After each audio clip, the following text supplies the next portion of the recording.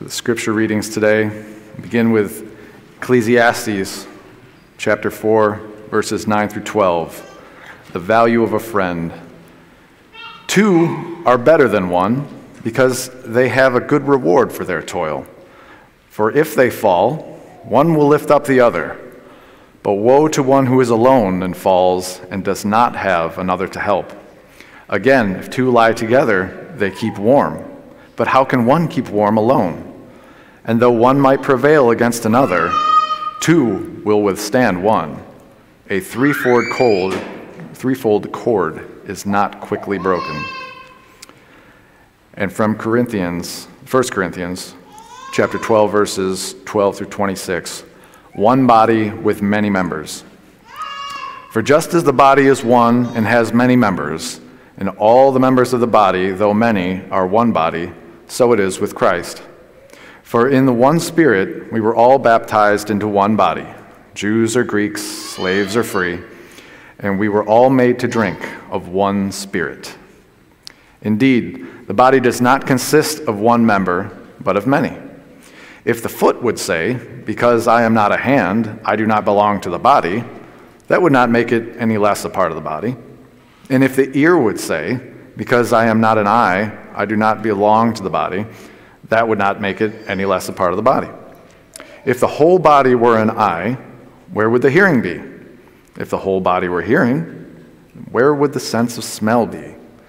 But as it is, God arranged the members in the body, each one of them as he chose.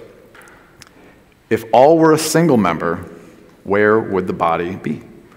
As it is, there are many members, yet one body. The eye cannot say to the hand, I have no need of you, nor, again, the head to the feet, I have no need of you. On the contrary, the members of the body that seem to be weaker are indispensable, and those members of the body that we think less honorable we clothe with greater honor, and our less respectable members are treated with greater respect, whereas our more respectable members do not need this. But God has so arranged the body, giving the greater honor to the inferior member, that there may be no dissension within the body, but the members may have the same care for one another. If one member suffers, all suffer together with it. If one member is honored, all rejoice together with it. The word of the Lord. Thanks be to God. We started a journey last week for 5 weeks. We're going to be looking through what it means to be social creatures in today's technological age. Really, we looked at the fact that we're not in any kind of new circumstance in all of human history, that really since the beginning of creation, we looked in Genesis 2 and saw that God created humanity to be communal, to be social, to desire relationship with God and with one another, and that technology throughout the ages has always had an impact on how we connect and how we act out our social nature. And so it's no surprise to us that when we get to an age where we're sitting before computers rather than out on farmlands, when we're typing away all day long on keyboards, that we begin to act social in those realms, and we create entire tools to connect and be social in those realms. And so we're really created for this kind of connection. And we recognize that it's kind of foolish for us to just write off social media or write off current day technology. And instead, we should really try and examine and learn how we can be better and more healthy social creatures with the technology of today. So today, this morning, we're looking at a different idea than the fact we're created for community. In the next 3 weeks after today, we're going to look at different concepts around the idea of us being social creatures. And this morning, we're really trying to examine what it means for us to need one another. What it means for us to be better together, stronger together than we are alone. It may surprise some of you that when I am in a situation where there isn't a clear leader, I have an innate desire to fill that spot. It may surprise some of you. And in my freshman year of college, it was reflected back to me that sometimes I might have jumped a little too fast into that leadership spot and filling that gap, not letting others step up. And so in my sophomore year, I remember really intentionally trying to work on this and learn some patience and hold back. And so there was an assignment that I was given in a class as a group assignment with 5 students. There was 2 of us who were male and 3 females. And we met together after that class to talk immediately about what we would do. And I made an intentional decision. I'm not going to step into the leadership role in this group. I'm going to let somebody else do that, and I'm just going to do what I'm told. Well, the other male in the group, surprise, surprise, stepped into that role and immediately not only started dictating what should be done, but then also wouldn't relinquish anything for anyone else to do. And so essentially he began to take the entire project on for himself and leave us completely out of it so that we didn't have any part, any ownership, and any activity in it. The worst part about this behavior, because I was totally fine with that. I mean, if he was going to do that and I was going to get an A on his work, yay, good. I had one less assignment to work on. But he didn't follow through with anything, not one thing. And so as we met in the weeks to come to look at what we were supposed to be doing, the girls started getting really frustrated. And they actually came to me and said, Chris, you need to tell him that we have to work on this together. And so they put me into the role of confronting him. And it turned into a giant mess. And the teacher had to get involved. And we ended up having separated from him. And he had to do his own project, which I think he failed. And then the 4 of us worked together and we did the project the way it should have been.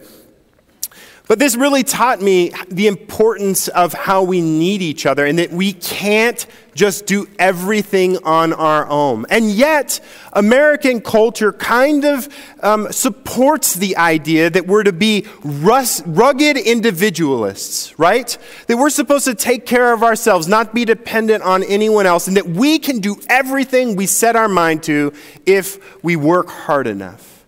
And yet that's just not real with human experience. With human experience, we all innately know that we need one another, that we have to be dependent on each other. I mean, first of all, we start out life 100% dependent on others, right? We all started out life where we couldn't do anything without the support and help of our parents or our caregivers, and we, almost all of us, in some way or another, end life in the same situation, where others have to take care of us, and we have to be dependent upon them as we lose some of the independence that we had gained in our prime years. And so we, as human beings, kind of bookend both ends of our life with this humbling experience of being completely dependent or partially dependent or mostly dependent on others. Yet I think that we fool ourselves in the middle when we think that we're independent, when we think that we don't need others. And we really do need others. And we look at the scriptures today, we look at Corinthians, where Paul is talking about the church being one body in many parts. What he's saying is that we're better and stronger together, like the Ecclesiastes passage uses the image of ropes, than we are apart. And that we each have unique gifts which help to encourage, strengthen, and fill in where each other lack. And so we're better as a group than we are individual. We're better together than we are on a solo mission, is what Paul is saying. And so we need one another, not just because of some abstract idea of needing. We have a practical need for one another. Not all of us is good at everything. And yet someone else sitting in the pews around you is very good at something that you're not very good at, right? How many of you have experienced and know this to be true in your life? Yeah, most of us. And so we know that people around us, when they're using their gifts in ways that build our group up and build each other up, that we ourselves are made stronger and we ourselves are more fulfilled within that context than when we are trying to do it all on our own. Part of the reason for this is because we're finite creatures. That's a fancy word. But let me explain it to you this way. I have always been frustrated that I can't be at 2 places at the same time. How many of you have been frustrated that you can't be in 2 places at the same time? Yeah. right? There's so much to do. There's so many things to experience. I want to always just do everything. And so it's really, really hard to recognize my limitations, recognize that I am a finite creature. I am not infinite. I have limits. And so I have to recognize those limits and know that I can't do everything. I have to depend upon others around me in community if I am going to experience life to its fullest. When I begin to think that I can do everything, I miss out on something important that I'm designed for. And we looked at that last week, that we're designed for community. And we began to miss out on intentional relationships that could help us grow and strengthen us, like the relationships in my freshman year that told me to stop being so bossy. We can learn and grow from one another when we recognize our limitations and we accept help from others. We work best when we're in teams. We work best when we allow others around us to fill in where we lack and where we fill in for where others lack, and we work together as one unit, as Paul says, one body, towards one goal, towards one purpose. So I want to look at how social media helps us with this task. How does social media help us to better be people who live in community in a way where we're dependent on one another and we work with one another? For one thing, social media is a huge blessing because it allows us to stay connected to people that we might have long lost touch with, right? One of the things that I'm always impressed with is that one of my best friends from seminary, we lived in the floor above them in the apartments in seminary, and they had 2 kids when we entered the seminary, and my wife and his wife were pregnant at the same time, and then his wife gave birth to their 3rd child, a son, and then the day later, we were in the same exact hospital, just a couple rooms over, and Stacy gave birth to Azariah, our only son. And so Azariah and Colvin have been best friends since that first day he was born in the hospital. Now, if you come over to our house at any given time, you would know that Azariah is on FaceTime and playing Roblox with Colvin probably 2 to 3 days or maybe even 4 days a week.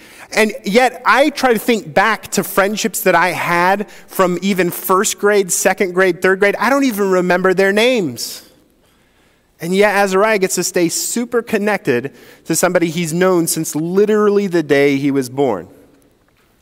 It's amazing to me the way that we can stay connected with this stuff. My other kids are also Jordan's friends. Jordan, you guys know him because he co-wrote the Shadowland series.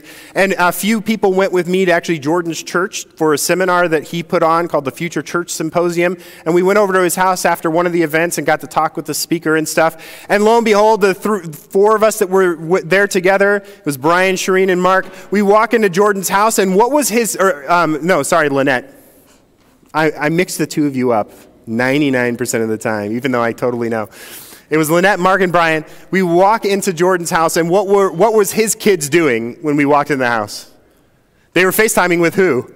With my kids. And so here I am, hundreds of miles away from my kids, and I'm seeing them on a screen talking with their best friends. And so it's an amazing thing that in social media and in technology allows us to stay connected with people that we would have long lost touch with. People who we have deep roots with and who maybe know us better than anybody else and who can challenge us and strengthen us and help us to grow better than anybody else. What an amazing thing. In January of 2011, a group of Egyptians got together in one of their cities in the square, and they began to protest the dictatorship of Mubarak. This was what was largely seen as the beginnings or one of the first beginning events of the Arab Spring. And this event was completely organized on Facebook. And then as they got together and they were reporting to one another what was going on and where the dictatorship and the regime was coming down hard on the protesters, what did they use to keep up to date with where it was safe to protest and where it wasn't? Twitter. And so social media became a tool in the hands of activists who saw liberties being destroyed in their country and wanted to come together to create opportunities of freedom for the future of their people. And they used social media to organize thousands of people across the entire country to be unified in protest of the regime together. And guess what? Mubarak was eventually ousted, right? And they won. But more than that, we've seen it in our own country with the Ice Bucket Challenge, right? How many of you have heard of the Ice Bucket Challenge? Almost everybody. Yeah, that's Bill Gates there, right? And tons of celebrities were calling each other out online, and just normal people were calling each other out online, throwing ice buckets of water on each other or on themselves, and all for the purpose of bringing awareness to ALS. And ALS raised millions of dollars for research because someone had an idea online of how to mobilize others together through social media, using our competitive nature and our generosity to begin to bring awareness to the curing of that disease. More recently, a famous YouTuber has literally tens of millions of subscribers, and if you go watch his channel, you'll probably wonder why in the world. His name is Mr. Beast. He teamed up with another YouTuber, Mark Rober, who if you watch his stuff, you'll know why he's got tens of millions of views on every one of his videos. He's an ex-NASA engineer and scientist, and he does all kinds of cool science videos. But they teamed up together for a project they called Team Trees. And they had a vision to challenge their viewers and to challenge other YouTubers to get a part of it, to plant 20 million trees around the world through the Arbor Association of some sort. And you see, like even people like Elon Musk donated. This is a screenshot literally from this morning. To date, they have collected enough money to plant 21,613,445 trees. Incredible, right?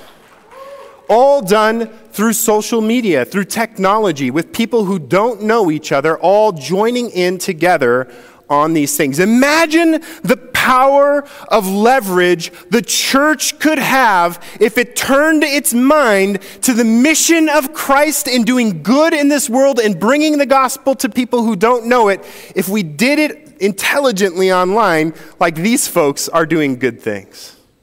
Imagine the power we could leverage. You know that the single most generous giving unit in the entire United States is you, the church. And we are the most wealthy nation in the world, and we as Christians in the United States give more money to charitable causes than anyone else in the entire world. In fact, we give so much money that if we just all increased our donations by 1%, we could cure the problem of not clean drinking water, of not having clean drinking water completely. We can give every human being access to clean drinking water just by Americans increasing their giving by 1% in the churches. Just Christians, not even all Americans. What an amazing power we have when we think about the fact that we can use these tools to mobilize one another to bring about God's good in this world. What an incredible thing. And of course, we also have the ability in social media to interact with opinions that are different than our own and have polite and good discussions with one another. Well, wait a minute. How did that get in there? Shoot, I've got a picture for this. Let me see. No, that's not it. All right, I think this one's it. All right, yeah. So we can have interactions with people who have different opinions than us, and in interacting with them, it strengthens our own opinions as we evaluate our opinions. And we begin to learn why other people have the opinions they have, empathize with how they've gained their opinions, and we might move and grow in our own beliefs as we encounter other people's beliefs and other people's ideas, right? And so the internet provides for us a social dynamic that we don't have anywhere else in all of time and history, because you, in all of other time and history, would have grown up around a people who were pretty much exactly like you and had pretty much the exact same experience as you, right? And yet in today's day and age, you can experience all kinds of different things, all kinds of different ideas, and you can grow and learn from them. But how do we use social media wrong? What are some of the pitfalls that we have in social media that can lead us to being unhealthy in our social interactions? Well, the first thing is comparison, right? When we think of social media, oftentimes we think about the idea of people having a meal together. And you see a picture of young people at a table, and they all have their phones out, and what are they doing? They're taking pictures of their meal, and they're posting it on Facebook or on Instagram or Snapchat or whatever, right? Instead of being together in the space together. And this idea that when we get so consumed online and we begin to post everything online, what we begin to do is get jealous as we see other people's lives as they've displayed it online. Now, other people, are they displaying their worst moments online or their best moments? Usually their best moments, right? And so it's a curated depiction of other people's lives. And so it's really, really easy for us to begin to look at other people's lives as they've displayed it online and think my life isn't as good as that life, right? How many of you have felt this way at some point or another? They're traveling again? Wow, I never get to travel. That's a cool place to go. I wish I could go to that place. He's out partying again. Oh, I wish I could be out partying every single night. Whatever it may be, we begin to get jealous of other people's lives, and we compare other people's lives to our own, and then we begin to feel depressed about what we think we don't have. Does that sound familiar to something we read? Yeah. Paul warns against that in his letter to the Corinthians. What good is it for the foot to complain to the hand that the foot is not a hand? Right? You have your own life. Stop comparing yourself to other people and start recognizing the way God has built you and blessed you uniquely. And don't be jealous of gifts and skills, opportunity and experiences that other people have. Be glad that they had that, and then be glad for the experiences that you've had in life and for the gifts and skills that you have in life. Recognize that the two coming together are stronger than any one by itself. And you begin to see that it's not so important that you post everything online to show everybody how great your life is, or that you get jealous when you see all of the other postings. Sean Parker created Napster and was the first president of Facebook. And in a talk interview with Axios, he began to talk a little bit about the dangers he recognized of how they went about things. He told the story that at the beginning of his time at Facebook, he had people coming up to him proudly saying, "I'm not on social media. I'm never going to be on social media. I value in-person interactions better than these online fake interactions." And he arrogantly would say to them, "Oh, we'll get you eventually." But then he began to realize that the way they were going about things was wrong. And he says this, he said that their first thoughts when they were thinking about how to create Facebook and make it more consuming is, how do we consume as much of your time and conscious attention as possible? And that means that we need to give you a little dopamine hit every once in a while because someone liked or commented on a photo or a post or whatever. It's a social validation feedback loop, is what he called it. Exactly the kind of thing that a hacker like myself would come up with because you're exploiting a vulnerability in human psychology. And so one other danger of social media is that we can get sucked into it and become addicted to it. That these little notifications that we get constantly, or when we see people liking our posts or commenting on our posts, it gives us a sense of validation, which then sets off a chemical release in our brain of dopamine, which makes us feel good, and we literally can get chemically addicted to checking our social media all the time. I noticed this about myself years ago, and many of you probably know I hardly ever post on Facebook, and it's always for the church. And the reason for that is because I didn't like the way that I got consumed with social media. Just recently, I deleted Instagram from my phone. I only have it if I log into it intentionally on a desktop computer or use it on my iPad. And so I don't have it carrying it around with me all the time so that every moment I have where I'm in boredom or silence, I'm looking at my phone.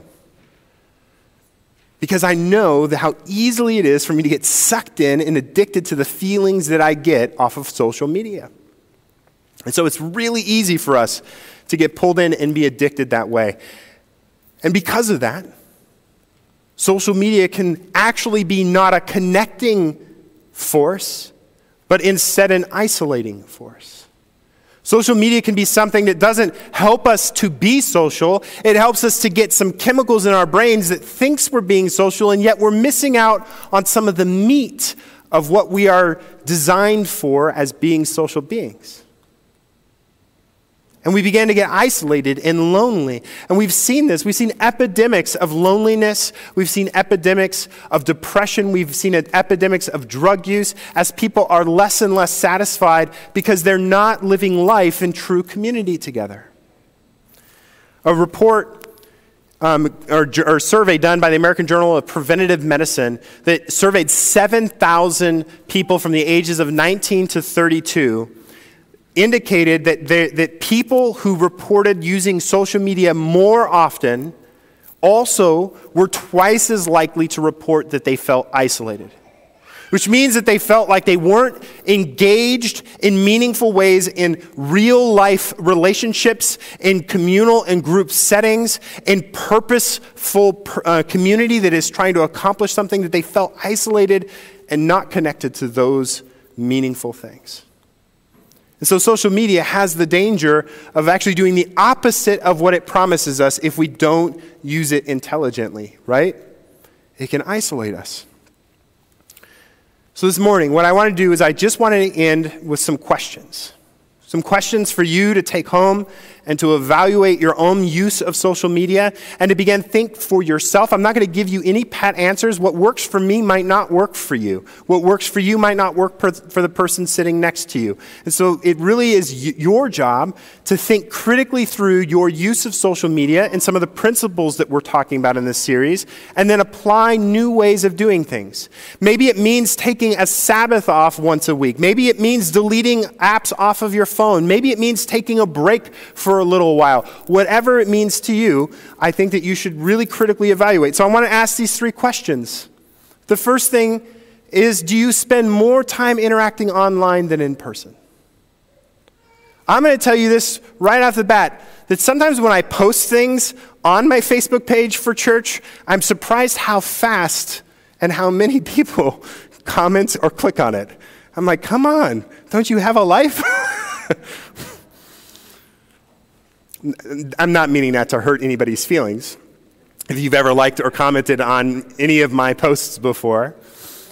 But think through, are you spending more time obsessed with connecting in social media platforms or online, not face-to-face? Or if those venues are simply tools that bolster your in real life relationships?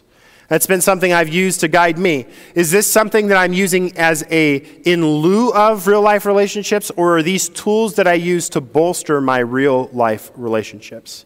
So ask this question yourself. Do you spend more time interacting online than in person? The second thing, do you find yourself comparing your life to the life of others as they present it online? And I worded it that way intentionally. To the life of others as they present it online, because their presentation of their life is not how their life really is. Do you find yourself comparing yourself to what you see online and then feeling bad about your own life because you don't match up to what you see other people doing? Third question, do you compulsively check your social media?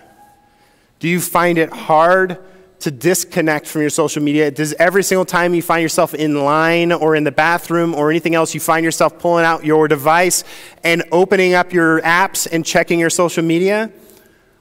Or are you able to decompress? Are you able to step away? Are you able to disconnect from that online presence to be in person, in real life with folks? These three things, let me run through them again. Do you spend more time interacting in person or online than in person? Do you find yourself comparing your life to the life of others as they present it online? And do you compulsively check your social media?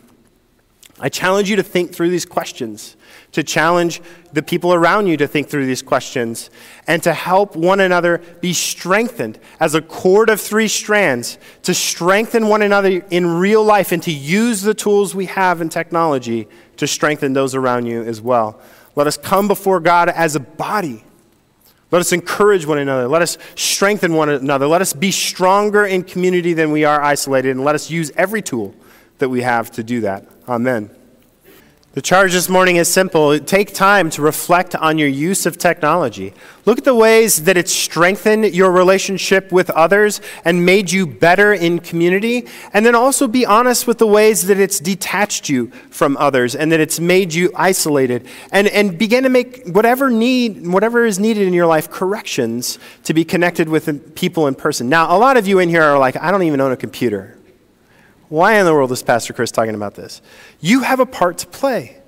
You have a part to play. If you don't go on Facebook or social media in any way at all, you can still help and strengthen and encourage others in this room. Look around. Look for somebody who you think doesn't get enough social interaction. Somebody who's maybe lonely, somebody who's maybe doesn't have a partner or somebody to do things with all the time, and invite them to do something with you. Invite them to lunch, invite them to breakfast, or maybe you're the person who needs community. Look around at the people around you and invite somebody else to come with you to lunch, to go with you to breakfast so that you might be able to share in community in real life with others. Now go and be the body of Christ. Wherever you are, recognize that you are Jesus' hands, feet, eyeballs, neck, every single aspect of what it means to be the body to those who you interact with. And be Christ to others. Amen.